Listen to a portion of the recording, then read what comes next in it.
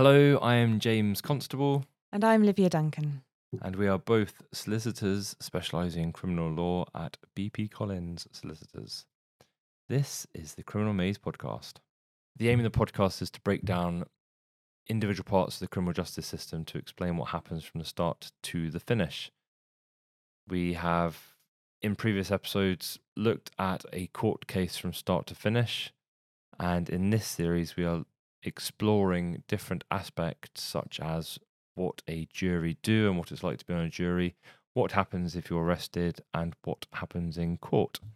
And today we're going to be looking at something that is becoming more and more widespread with the increased use of social media and the internet, and that is online trolling.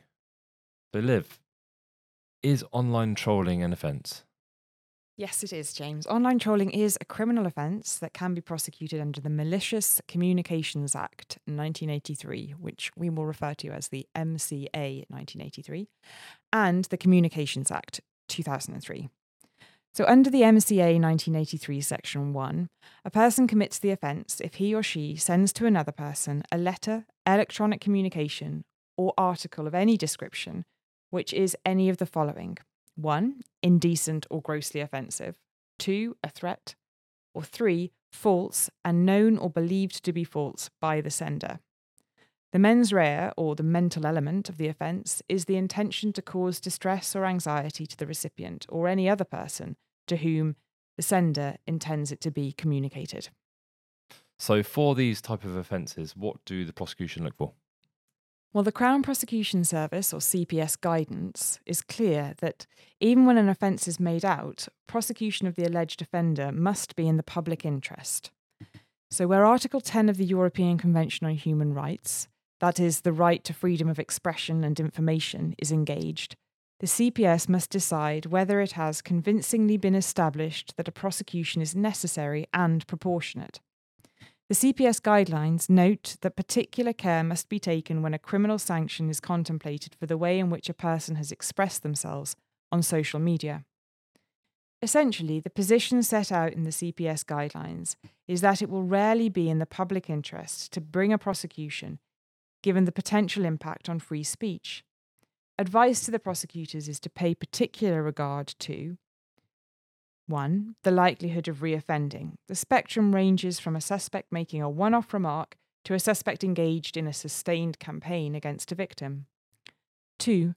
The suspect's age or maturity. This may be highly relevant where a young or immature person has not fully appreciated what they wrote. 3. The circumstances of and the harm caused to the victim, including whether they were serving the public, whether this was part of a coordinated attack or virtual mobbing, whether they were targeted because they reported a separate criminal offence, whether they were contacted by a person convicted of a crime against them, their friends, or their family. 4. Whether the suspect has expressed genuine remorse. 5. Whether swift and effective action has been taken by the suspect or others, for example, service providers, to remove the communication in question or otherwise block access to it. 6. Whether the communication is or was not intended for a wide audience, or whether that was an obvious consequence of sending the communication, particularly where the intended audience did not include the victim or target of the communication in question. And 7. Whether the offence constitutes a hate crime. The above factors should be taken into account by prosecutors when they are considering whether prosecution is necessary and proportion restriction on the Article 10 rights of the suspect.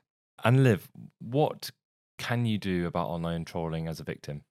Well, this isn't an exhaustive list, but more like general advice on how best to deal with trolls and protect yourself. So first of all, you can report the malicious behaviour to the website the troll is using. Secondly, do not feed the trolls. That is, don't respond.